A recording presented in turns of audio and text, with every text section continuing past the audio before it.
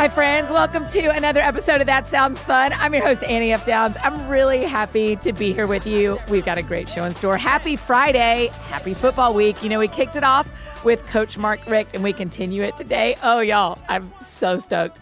But before we jump into today's conversation, I want to take a moment to tell you about one of our amazing partners, BetterHelp. Are there things in your life that are interfering with your health and your happiness or keeping you from reaching your goals? If we've been friends for a while, you know this, but I have found counseling to be so helpful in those seasons. I think you will too. BetterHelp is here for you. BetterHelp will assess your needs and match you with your own licensed professional therapist who you can connect with in a convenient, safe, and private online environment. You can send your therapist a message anytime, and you'll receive timely and thoughtful responses. Plus, you start communicating within 24 hours. You can schedule weekly or video phone sessions. It's so convenient, y'all. I love that. BetterHelp prioritizes facilitating great therapeutic matches, so they make it easy and free to change counselors if you need to. And the testimonials on their website are so helpful if you feel unsure about how it all works. BetterHelp offers services for clients all over the world, and they have licensed professional therapists that specialize in a wide variety of disciplines like depression or stress, grief, self-esteem, anxiety, family issues, and more, which means that the right help is available for whatever you're walking through. This is not self-help, and it's not a crisis hotline. It's convenient, professional, affordable, confidential counseling.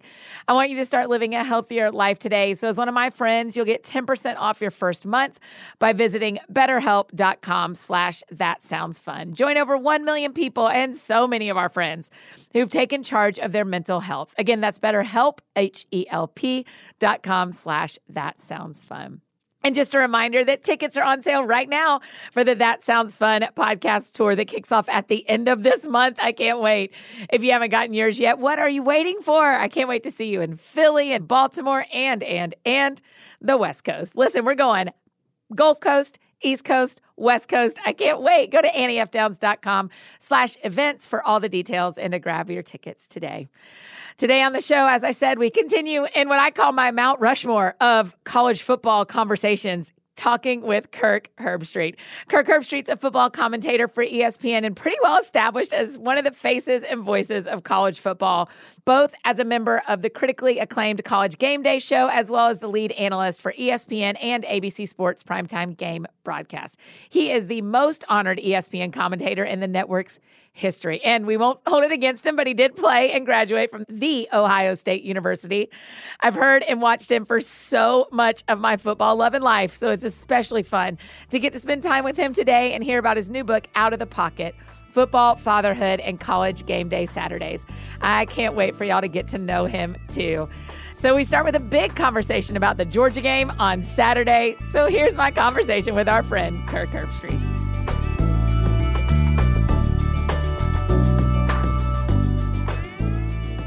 Well, I read your book and it's great. So I'm really stoked to get to talk about it. I think awesome. I think so many people are going to love it. Oh, good. Okay, we're starting with the Georgia conversation though, Kirk Herbstreit. Talk to me about why every time you bring game day to a Georgia game, we lose. Oh my gosh. It's so true. It's so true.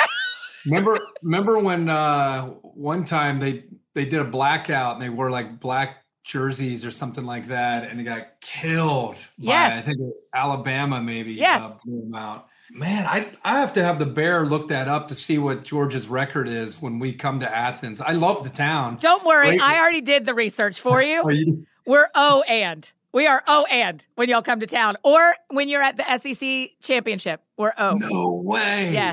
Yes. I looked it up last night because I was at the game. The first time you came, I was at the game, October 10th, 1998. I was a freshman at Georgia. We were playing Tennessee. And I remember when they announced game day was coming to Athens. Wow. Yeah, that's crazy. It was huge. It was like, it was all anyone talked about that week because I think Tennessee we were both top 10 at the time. And then they destroyed us. Oh my gosh. I remember that Champ Bailey was on that team. Yeah. I remember that. Yeah. That was Tennessee's run to a national championship. Yes. Jim Donnan was the head coach. I remember that well. We were in the end zone. If you're looking from the home side, we were in the end zone to the left for game day. It's very different now. They have stands now. It's a whole different It's like a whole different stadium. But back then, that side of the stadium was open, so we had our game day set right there. But I didn't realize you guys are over. Over. Week one will be in Charlotte. It's a neutral site. Does that count? Listen, if you think that's neutral, that's like calling Jacksonville neutral. There ain't no world where Jacksonville is neutral for Georgia, Florida. It's like a 19-minute drive for them and a 5-hour drive for us. Right. It is not neutral. And so y'all are at Clemson, Georgia? Oh, yeah. Shoot, Kirk. Yeah. And I'm calling that game that night, too. No. Yeah. Now, have we ever done Georgia when Georgia's on the road and they win on a game day? Has that ever happened? Only SEC championship when we didn't win. My gosh. Just bringing the stats. I feel like a jinx now. This is unbelievable. Unfortunately, this is what I needed to tell you, is I think you're the jinx. Oh, man. I'm real discouraged about you being at Clemson, Georgia. I feel a lot of pressure now going to Charlotte. Like, we need to break the jinx. Like, is this going to be the new thing with Georgia Clemson? Is this neutral, or is this the start of the season neutral?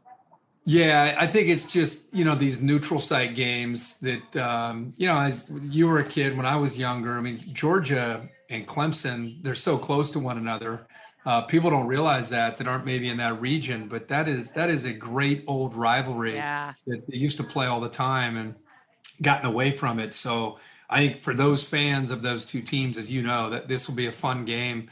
But yeah, I don't think it's going to be an every year type of thing. Little Annie story for you. I got the worst sunburn of my life at Death Valley because I sat up way high and just sunburned my face worse than that place. Oh, yeah. Because it's those early August, September games and they're brutally hot. Yeah. If you're talking about the game, Todd Gurley. Yes. There. Yeah. I called that game too. I don't remember. Clemson probably won that one too. It did, actually. Yeah, I'm curious to know the times we've done game day when Georgia's been on, like, not at a neutral site, but on the road. Have they ever won on game day? Like, have we ever done a Georgia game when they won? I don't think so. I didn't go that deep. I just Googled it twice, and so I can give you everything I learned twice. Okay. Only because I remember it, because the year that now I'm gonna have our guy research it to find out if they've ever won when we've done a game day, because I feel like our show is responsible for this now. I'm nervous about this game now. Like, I feel like I've got a duty to try to break this jinx. Thank you. I need you to carry this weight with me because I've been feeling it for 24 hours thinking about talking to you. Tell me how you feel about Georgia for this year. I mean, how can you not like him? Kirby, it's crazy to think Kirby's in his 6th year now. That's wild, isn't it? I cannot believe it's been that long. I know. And every year there's Alabama, there's Clemson, there's Ohio State, and then I would say there's Georgia and Oklahoma. Mm-hmm. It's like those teams seem to, through recruiting, kind of elevated themselves over everybody else. Mm-hmm. And what's remarkable, and this is when you have a great program. Look what Georgia has lost over the last year, especially on the defensive side of the ball. They lost almost their whole secondary, lost great linebacker play, and here they are expected to have one of the best defenses in the SEC. And they've had some injuries out at wide receiver with George Pickens. You got a quarterback in JT Daniels who looks to be the part. Looks like he finished last year very, very well, and we're excited to see him hopefully healthy all year and see what he can do. Got great running backs, the way they recruit. So, I mean, everything seems to be in place on paper. Now you just got to go out and, you know how it is. You got to gel together and go through some adversity and hope they come through it. And what better way than to play Clemson? There's a lot at stake because, the loser of this game, chances are Georgia and Clemson are going to have great years. Win out, yeah. And the last thing you want to do is lose this game and then get into a tiebreaker situation where it's an either or. Mm-hmm. Like, one of these teams is going to advance into the playoff and one of them's not. Mm-hmm. And whoever wins the head-to-head matchup is obviously going to get the nod. So I don't want to say it's a deal breaker to lose this game, but you want to win this one. That's why I'm going to ask you to not go, please. I'm going to ask you to get reassigned. I'm canceling after I this. I can't pay you what they'd pay you to be there, but I can ask some people. I can ask around. Some of the fancier Georgia fans, I can call Lady A and get them to maybe invest in you not being there. Hey, whatever it takes. Man, right? whatever it takes. Because listen, I was born in 1980, so in my life there has not been a national championship for Georgia, and it's painful. How about the national championship a couple years ago? You guys were so close. I mean, you're close. dominating the game, and then Tua becomes Tua, on a national stage in front of everyone. That was quite a. I mean, and even when he came in there, I mean, Georgia still had their chances there late in the game to win it. So. Okay, do you know a place outside of Nashville called Onsite? Do you know Onsite, the counseling center?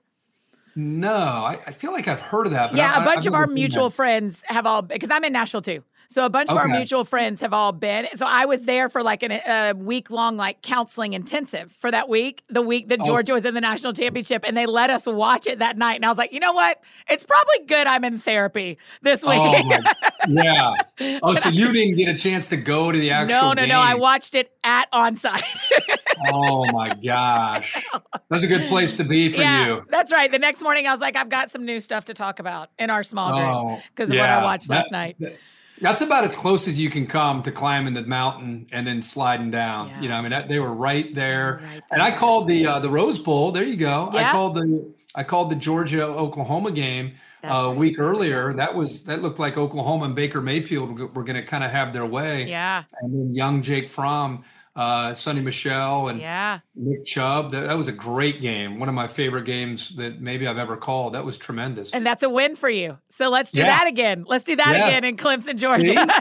See, there you go. We can win games for you. We can do this, Kirk. We're going to be all right.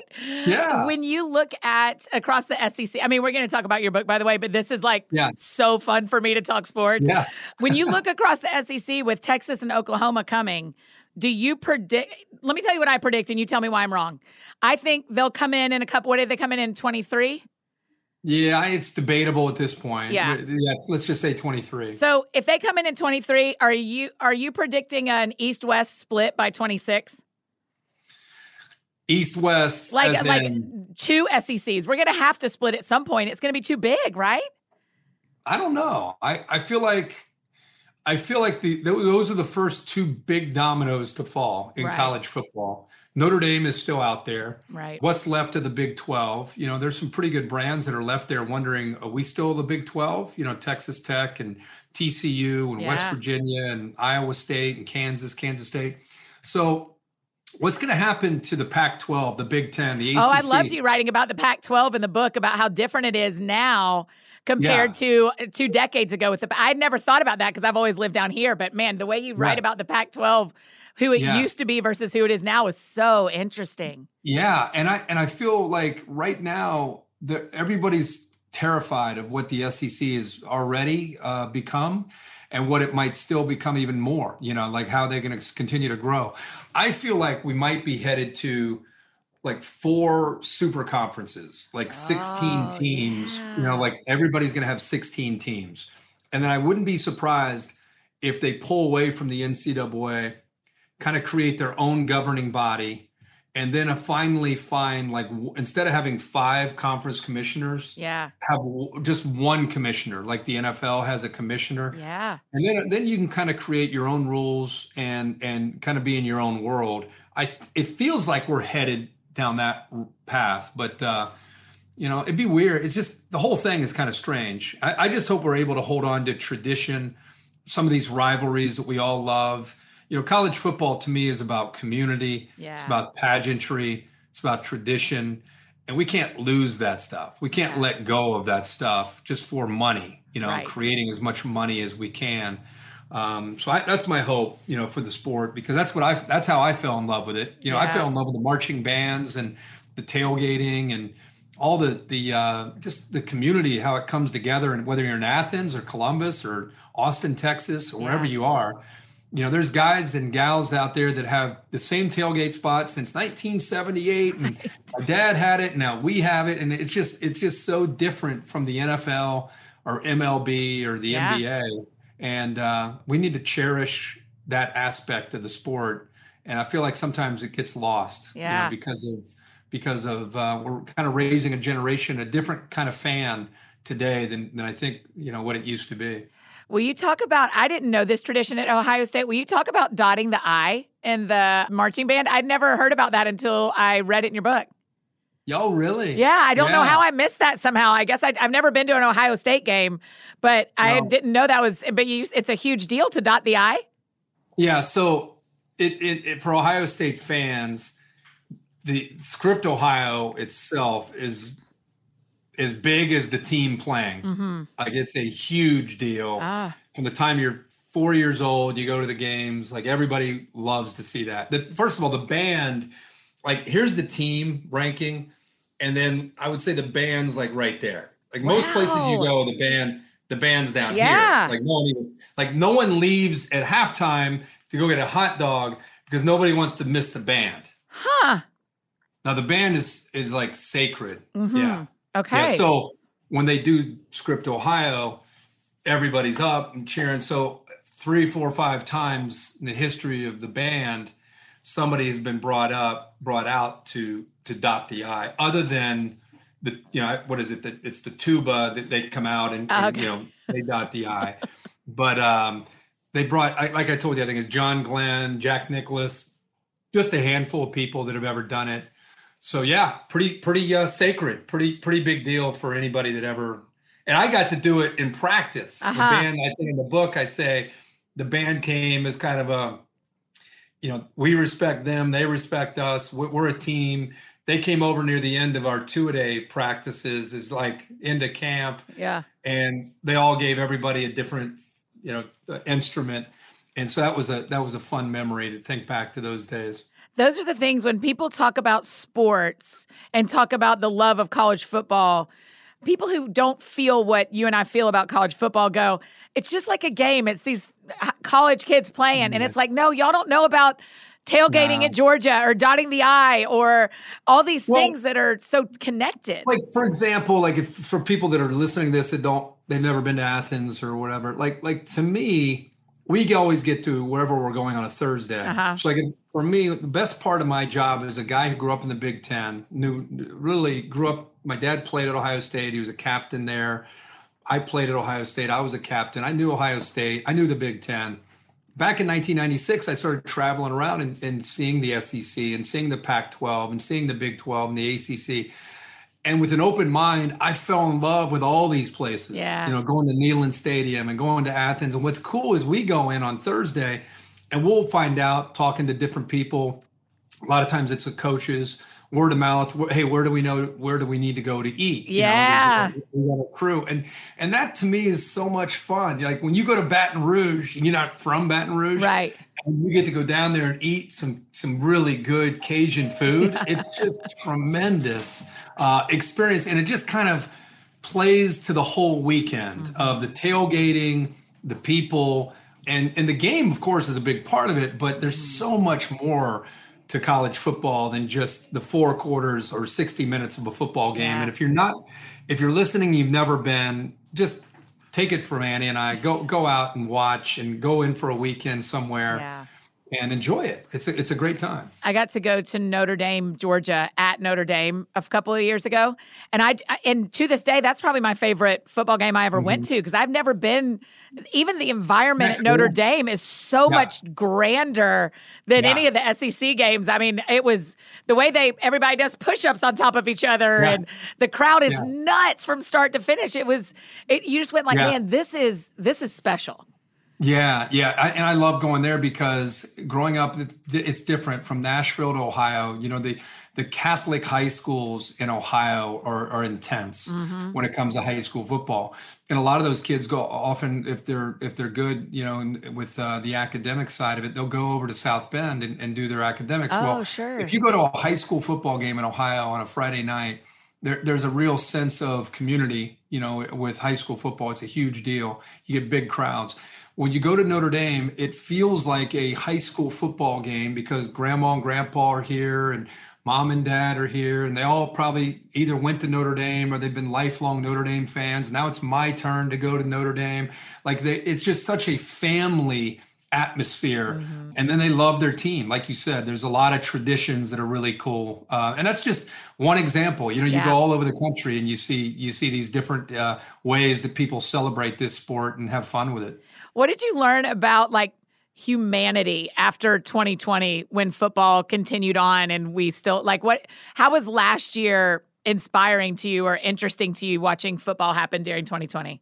It was heroic. I was out there on the road every week. I felt the same stuff to a lesser degree. I had to perform only in a broadcast booth and call the game in front of many times empty stadiums, which is a very bizarre situation when you're used to, 80,000, 100,000 people going crazy and just nothing. There's just very, very small crowds, if any at all. And to be a player, and I don't know if fans understood, during the COVID football season last year, these players often, to avoid contact tracing and to avoid catching the virus, they would stay in their apartment, a lot of times in their own apartment. They would go to the football facility. They would be isolated for the most part at the facility because you don't want to get somebody tested positive. You don't want to get dinged for contact tracing. They would practice, and then they would come back in their apartment. And it got to the point where we got through the season somehow, miraculously, and I was preparing for the Ohio State-Alabama National Championship, which is in early January. Season starts in August. So August, September, October, November, December, 5 months. And I was talking to the Ohio State captain, me and Chris Fowler, as we were getting ready for the call. And we were on a Zoom like you and I are on. And he and I have spent a lot of time with this player because every time we do an Ohio State game, he's one of the guys we talk to. And his name was Josh Myers. And he took his phone about halfway through and he's like, I'm just ready for this game to be over. I mean, I want to win. It's my last game. But he's like, and he pulled his phone and he kind of went around. It was just 4 white walls. And he goes, I'm just tired of being in this room. He's like, I want to see my family. I want to just go hug my mom and dad. And I was just like, wow, that was so powerful for him to just, it almost like he's been in isolation, for those 5 months. So it took much more of a toll on players playing college football and coaches than I think your average person probably would imagine. Yeah, it was. The upheaval racially last year. Listen, I need to tell you, friend to friend, that moment of you on TV after that long segment where you kind of expressed your emotions around what had been going on was, I'm sure you know this, but like people texted each other about that. Everybody said, did you just see Kirk Herbstreit and what he said? And it just mattered a lot. So I wanted you to know that conversation mattered a ton. Yeah, I appreciate that. It's one of those things when you don't even, I'm not a talented enough, the vocal 10%ers out there on social media are like, just coming at me. And I'm like, what, why? Like, that's where we are though, right? I mean, I was just expressing empathy. Yes. I was just expressing, we got to do better, right? Let's be kind to each other, no matter what, and it's amazing how volatile there's, some people are right now. And we've never been more divided as a country in my lifetime. Yeah. I can't remember, there might be certain issues that divide people, but I'm talking about you turn on the TV. I never really watched the news. And of course, during the global pandemic, you had to tune into the news. It was almost like we lived in different countries. Like you watch CNN and it's like, whoa. And then you turn over to Fox, whoa. And I'm just like, I grew up with Walter Cronkite and, Peter Jennings. And I'm like, where's the person that just tells you the news? Right. Like by the way, if you know who that person is, can you shoot me a text? Like I just cannot find, without strong opinions or smart aleck takes or like, how about just let me know what's going on and be in the middle instead of like way over here or way over there. And all that's doing is continuing to divide the country. So I didn't think I was going to do what I did. I as a white male at that time, I thought the best thing is to be quiet and just observe and listen and, and just maybe offer support if you can. But I just didn't feel like it was my time to talk. And then when I watched that feature, and I watched Maria Taylor, who was involved with it, interviewing these guys, I had talked with David Shaw, who's an African-American head coach at Stanford the day before, and told him about our segment. And he's like, don't be afraid to be brave. You gotta perch here in college football, and don't be afraid to use your voice. And I was like, man, I just don't know. I just don't know if that's the right thing to do. And when I started my comment, I was just gonna play it safe.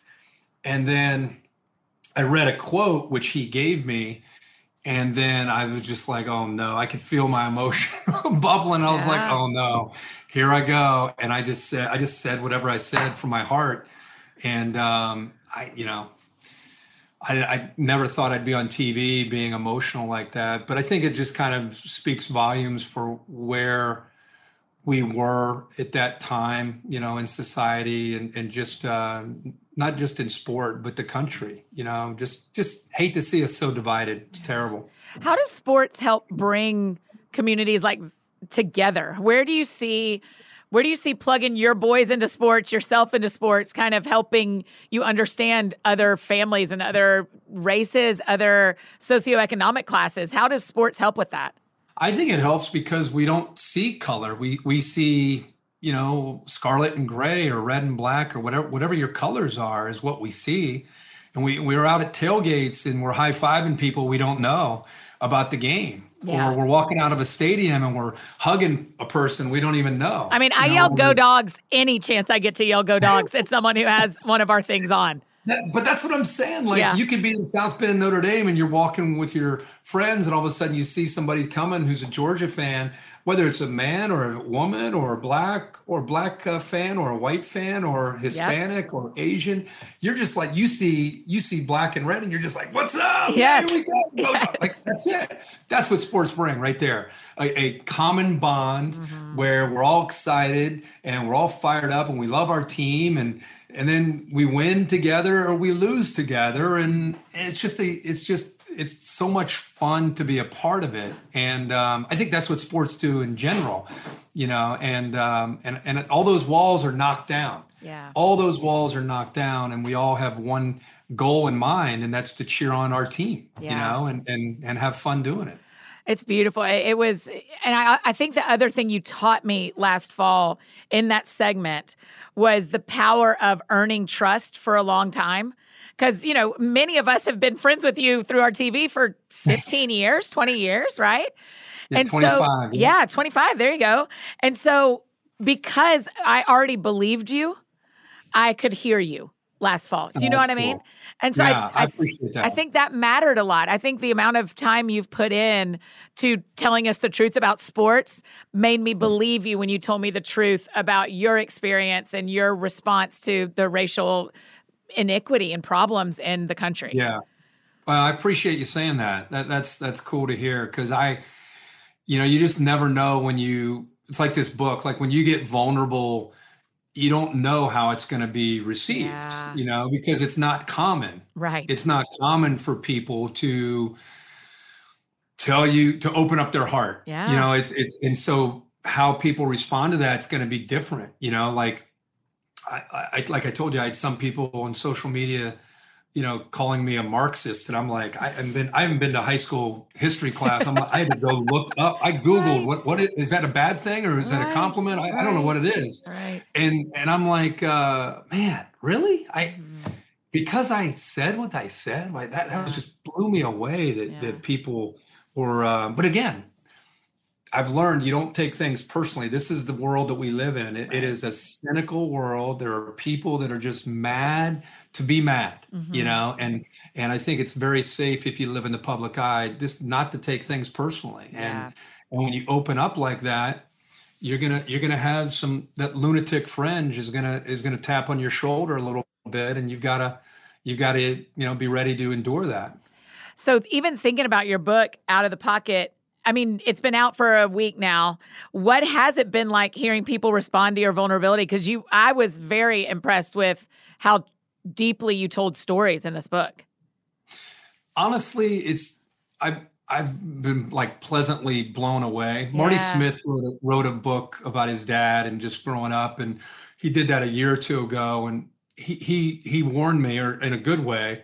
He said, "You're gonna be blown away by how many people you don't know reach out to you and thank you and tell you, man, I can relate to this story, or I can relate to that story. He's like, you're gonna help so many people with their own emotions and their own feelings. And I was like, I didn't really understand what he was saying. And here we are 5 or 6 days since the book came out.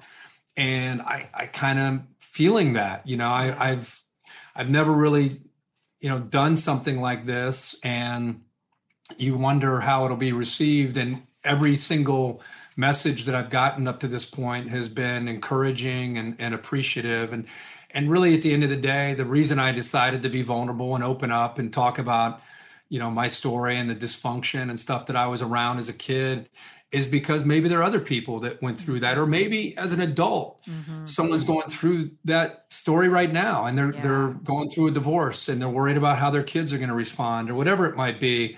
Maybe somebody has a kid who was like me, painfully shy, and to a point where you're worried about them. They're so shy. That was me, and so, things like that. I went and saw a sports psychologist when it wasn't cool, back in 1990, 91 to see a psychologist. It's still not really cool, to tell people you see a psychologist. And here I was looking over my shoulder, trying to cope with, being a quote unquote bust my first 2 or 3 years at Ohio State, and letting my dream of playing at Ohio State evaporate. And I needed that person to talk to. So there's a lot of stuff that, you open up about, and then when you get these messages from people, like I said, it's just it's the whole reason I decided to do it, and the whole reason I wanted to show this other side of me. People see me sitting next to Lee Corso for as long as however you can remember, in a tie, in a sport coat or a suit, and it's like, oh man, look at that guy, he's got it all figured out. It's like, no,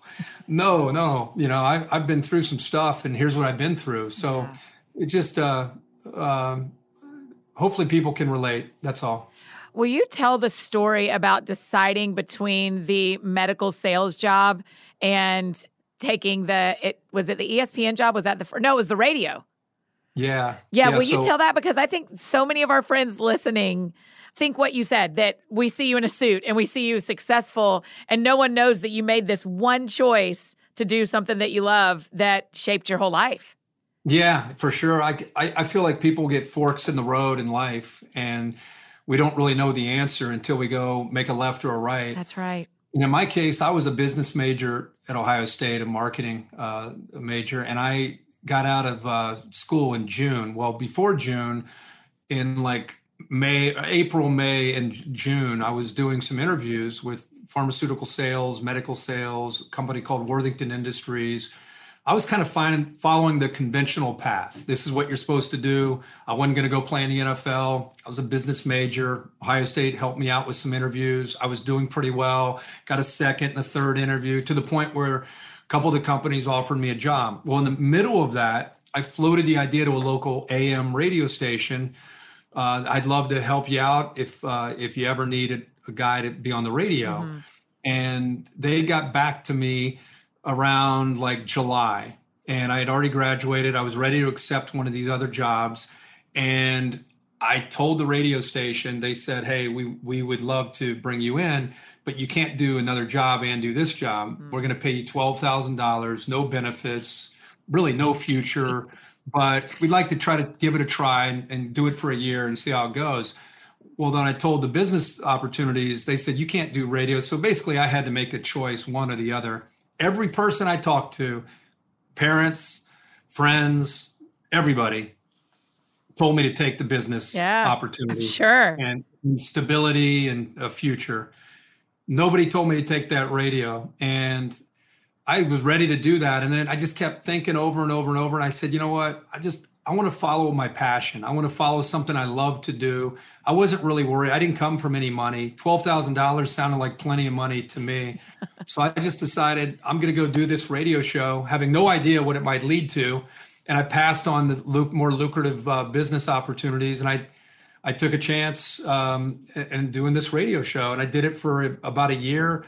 And I was making $12,000, living in an apartment with two of my buddies. And that was kind of how I got my foot in the door, and things changed drastically for me. Another door opened up, and then another door opened up, and a couple years later, which was moving pretty quickly, I was at ESPN, and I've been there now for 26 years.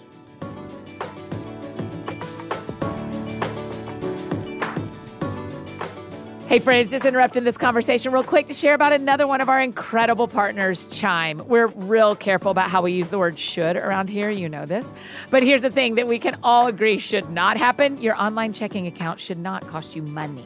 So luckily, Chime is here for us. Chime is an award-winning app and debit card that has no overdraft fees, foreign transaction fees, monthly service fees, or transfer fees. They have over 60,000 fee-free in-network ATMs. That's more than the top 3 national banks combined, y'all. And they're locations we're all popping into all the time, like Walgreens, 7-Eleven. They have Coke slushies, a CVS, and more everywhere. They're V-convenient. You can also send money to anyone, even if they aren't on Chime. No fees for you or cash out fees for them. It's time to say goodbye to hidden fees. Join the millions of Americans already loving Chime. Sign up takes only 2 minutes and doesn't affect your credit score at all. So get started today at chime.com/thatsoundsfun. That's chime.com/thatsoundsfun. Banking services provided by and debit card issued by the Bancorp Bank or Stride Bank N.A., members FDIC. Out-of-network ATM withdrawal fees apply except at MoneyPass ATM and a 7-Eleven location and at any Allpoint or Visa Plus Alliance ATM. Other fees such as third-party and cash deposit fees may apply. And now back to our conversation with Kirk Herbstreit.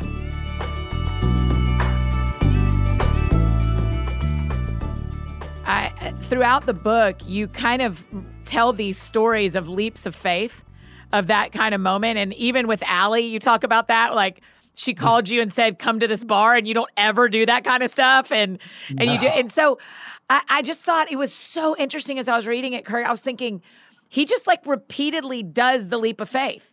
Like, is it harder than it seems?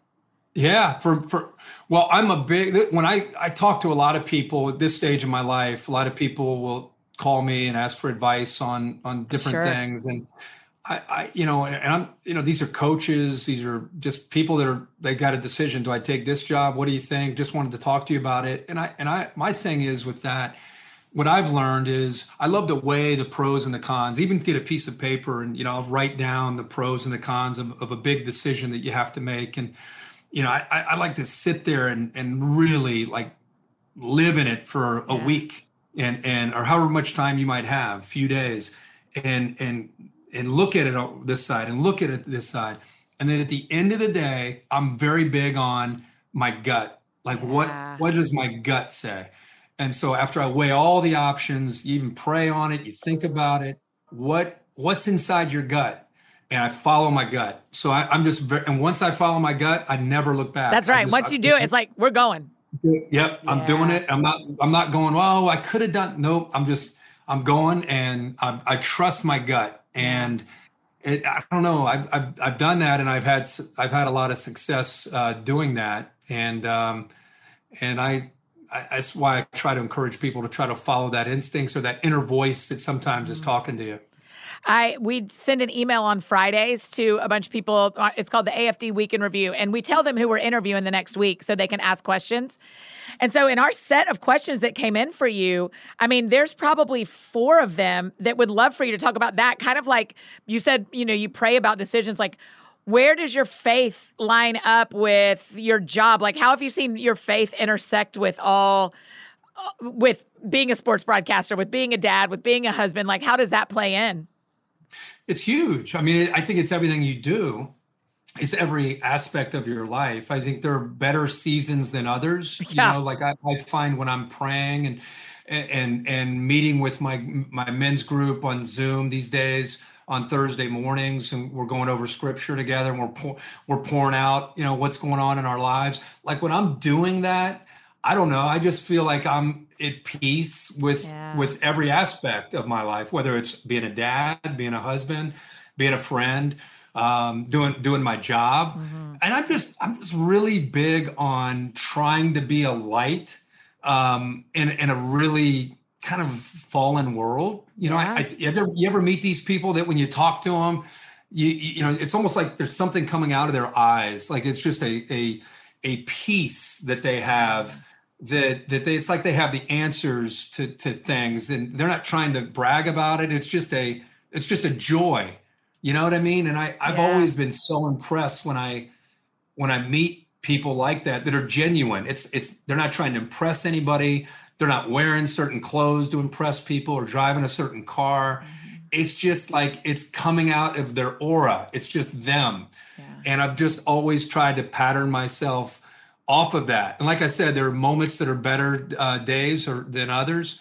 But I feel like just walking by strangers and trying to be upbeat and joyful and happy can have an impact. And so why not, I don't know, why not try to be that guy or gal as opposed to being cynical or negative or letting this world we live in, which again, it hits us all sometimes, but just overcome you. So I think by having faith, it allows you to endure some of the moments that we're in and try to be a light in other people's life, and I always have tried to do that, and I'll always try to continue to be that and just try to be a positive example.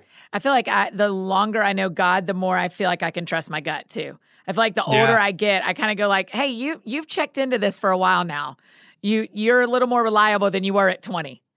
Yeah. Right. So no question. Yeah. One of the things you do beautifully in the book, Kurt, is you give so much space to other people who've mattered to you, like Coach Corso, your dad. I mean, your teammates. I mean, you just go through listing all these teammates. Tell me why. Tell me why you spent so much of your book talking about other people. Just because, I don't think any of us are where we are without them. Right. I mean, and I feel like for me, I don't know how you feel, but the older generation, I feel like I love to listen to what they have to say because they've been through more than we have. Yeah. They have wisdom, and I feel like we live in a generation of this internet era of phones, and things are moving fast. And if it doesn't come within 15 seconds, I'm on to the next thing. And I don't know. I think sometimes I just like to be a little bit slower, and I like to sit down and have a conversation. I like to listen to what people have to say, and whether it's your dad or a guy like Lee Corso who's had a big impact on me, or my Uncle Rick, or I don't know. I just find that there's real value in that. And so I'm not standing where I'm standing today, my career, without all these people that helped me. And I think that in writing this book, it was a nice way for me to kind of recognize a lot of people that helped me along the way. And some people I had to overcome. There were coaches in my life. Oh my gosh, those coaches from Ohio State. You said their real names and everything, Kirk Herbstreit. I couldn't believe it. I wrote the guy's name down because I was like, he is ripping this guy. Yeah. I did. I haven't spoken with him. I'm sure he's going to hear about it. And even he's going to hear about it. Yeah. And I even talked, about Brent Musburger. I was really honest about Brent. I mean, I grew up watching Brent. Brent was like, my gosh, when they told me I was going to work with him in 2006, I was just flabbergasted that I was going to work with him. And then it became, kind of challenging as I went. And it was interesting to work with one guy in Lee Corso at that same age and another guy in Brent Musburger. And one of them was like hugging me from day one. And another one was like, some days he was okay and other days he wasn't. And it was just, I had my hat in my hand. I was very respectful. I was very like, you're Brent Musburger, oh my gosh, I can't believe it. Wasn't like I was cocky, or it wasn't like I was like, there's a new sheriff in town. Like I was nothing like that. I was the opposite. And yet it's just, I don't know, just wasn't there. So we worked together fine on the air. I think if anybody ever listened to us call a game, It was fine, but there wasn't that. And so, you in life, all of us go through relationships and some, man, it's a game changer in a positive way. And then there's others that you got to try to kind of navigate and endure and hold on and figure out and make the best of it. And the people that I recognize that they just made a huge difference in my life. Like a guy named Paul Spahn, I called him Moose. Yeah. He was a guy at Channel 10 that like was teaching me how to do TV. And when I didn't have any TV experience. And I still to this day really never read teleprompter in my life, except on that Sunday night weekend rap show. I had to learn how to read teleprompter. And, I was reading it like that when I first started. And he just kept encouraging me and helping me. And so, Terry Smith was the voice of the Buckeyes. He was like my first mentor in the business. So I don't know. I just felt that it was really cool to be able to like, hey guys, look, I'm here now, but I didn't forget you. And thanks for helping me out along the way. I thought it was an important thing to do. Yeah, it's so fun. We share Samantha Ponder. And so I texted Sam last night and I was like, tell me what I don't know about Kirk Herbstreit. And she sent back 4 paragraphs about how good you have been to her. And like and you holding Scout and how much you mean to her family. She's like, he'll always be a brother to me. I mean, it was like, yeah, that's cool. It was really cool. I loved working with Sam. Sam was awesome. She's so talented, so natural, as far as on camera. And I when she left, I mean, it was a given, in her role that she was going to go on to bigger and better things. But she was like, it's funny you say Big Brother. To me, she was like a little sister. She reminded me of that character, Denzel Washington. Oh, remember the Titans? Remember the Titans, the daughter? Yeah. That to me is that's Sam Ponder. Totally. Like You're exactly right. She's like, what are we doing? Why are we going for it on fourth down? I mean, what's going on? Like she's all about it. Like she knows what's going on. She's not faking it. Like she's all in. She's all in. Here's the other person I'd love for you to talk about. Will you talk about Coach Richt? Because our crowd just heard him. He just came on the show. Will you talk about what you've seen in him as a coach? I just, how can you not love him? I knew him as an offensive coordinator when I first was in the business at Florida State, and watched them. When I first came into to national TV on game day, Florida State was Alabama. I mean, Bobby Bowden had them rolling every year.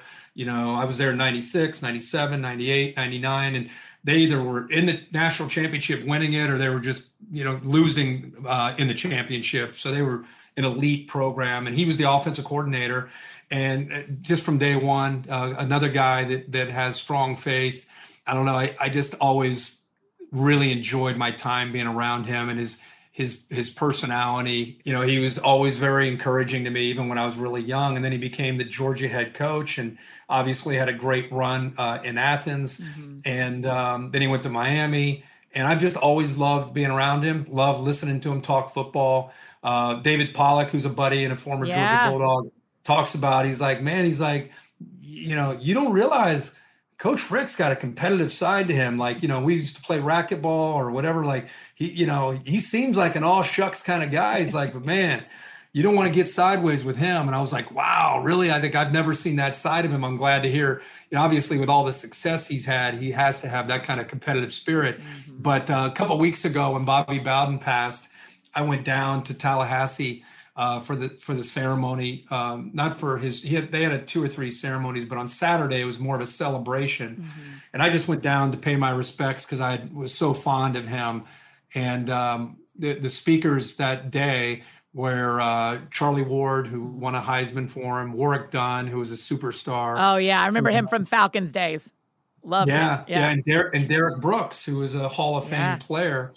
And to hear them all speak, none of them talked about football. They all talked about how he was there for them as a father figure, Coach Bowden, and how he brought them all to God. And then Mark Richt got up to speak, and he was so impressive, and he's speaking so softly, and you're on the edge of your seat listening to every word that he said. And he told some incredible stories about how he was kind of lost. He was caught up in the coaching profession. And he said, being around Bobby Bowden, watching how he acted every day, he's like, whatever he has, I want that, and he said he walked into his office one day and he's like, I need Christ. I'm fallen, I'm broken. And I need what you're talking about. And he said, Bobby Bowden literally brought him to that relationship and changed his life from that day he walked in and knocked on his door as an assistant coach. He said changed his life from that day moving forward. And he was very emotional, talking about Bobby Bowden and how he impacted him and in such a positive way. But yeah, Mark Richt's one of the all-timers, great man. Yeah, I feel like, not to make you feel weird, but between you and him, I feel like this fall I'm kind of getting my Mount Rushmore of college football on the podcast. I don't know who else to ask for. I feel like I've done it. I've done it. Is there anything we didn't say about the book that you want to make sure we say? No. Like I said, I think you touched on all of it. It was just, it's not just a football book or a story about broadcasting. It's really more about people who go through some tough times in life and just how you evolve and learn to kind of get knocked down and get back up. I really feel as parents, sometimes we're guilty, myself included, with 4 boys, of being a snowplow parent, meaning you're trying to prevent your kids from going through failures. Sure. You're trying to prevent your kids from having that bad teacher in 3rd grade. It's not your kid's fault. It's this is a bad teacher. We got to get him out of there and get him over to this teacher. Or he's on a team where he's not playing as much as you'd hope, so we're going to get him off of that team and go get him on that team. I just feel like, as hard as it is, and it's been hard for me to watch our kids fail, they need to fail. They need to go through tough times.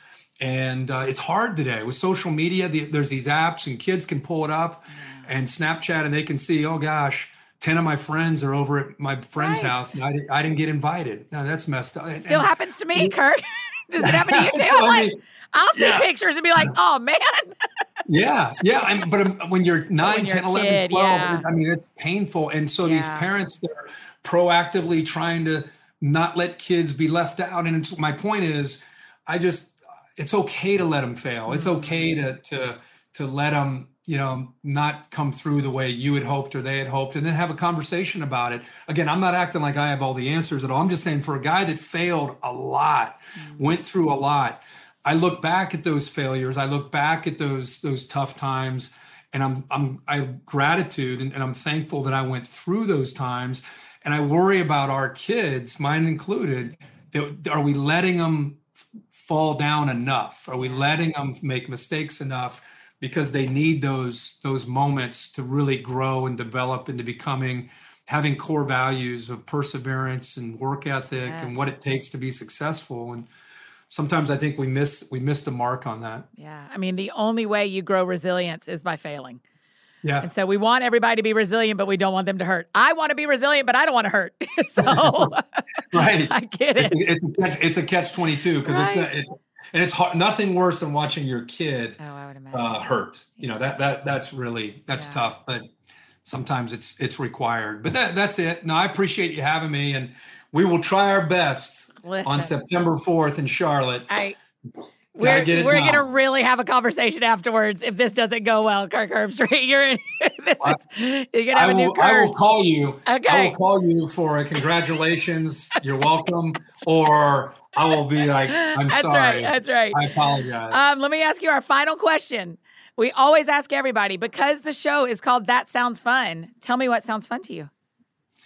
Anytime I go on my one vice, for a guy that didn't grow up with money and now has a little bit of money, my one vice is vacationing with my family. Yeah. And probably my most fun is snow skiing, whether it's Deer Valley or Telluride or Beaver Creek. I love to be out in the mountains. I love to be, whether it's the summer or the winter. Yeah.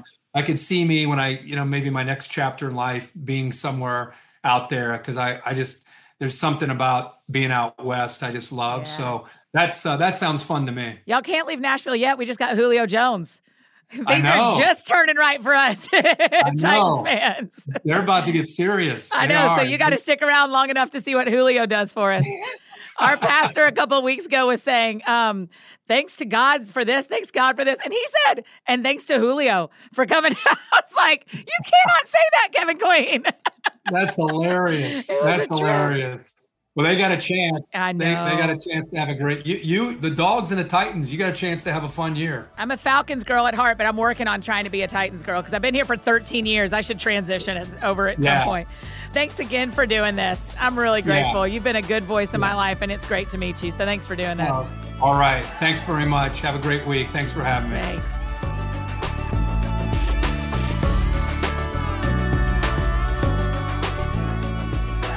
Oh, you guys, isn't he so cool? I just, like this week, y'all know, do you hear it in my voice? This week is so cool to me to get to talk to Coach Mark Richt and Kirk Herbstreit in the same week. Oh, I love this conversation. What a good dude. Hey, be sure to pick up a copy of Out of the Pocket, Kirk's new book. I think you're really going to love it. I read the whole thing and really enjoyed it. Make sure you're following him on social media. Tell him thanks so much for being on the show. And for all my Clemson fans out there, I mean, I hope he is not lucky for you. I hope he's lucky for my Georgia Bulldogs this weekend. If you need anything else from me, you know I'm embarrassingly easy to find. Annie F. Downs on Instagram, Twitter, Facebook, all the places you may need me. That's how you can find me, wearing my red and black. And I think that's it for me today, friends. Go out or stay home and do something that sounds fun to you. I'll do the same. Cheer for my dogs this weekend. Have a great holiday weekend if you are in the U.S. And we'll see you back here on Monday, on Labor Day, with the show with my friend Lisa Whittle. We'll see y'all then. Go Dogs, sick 'em.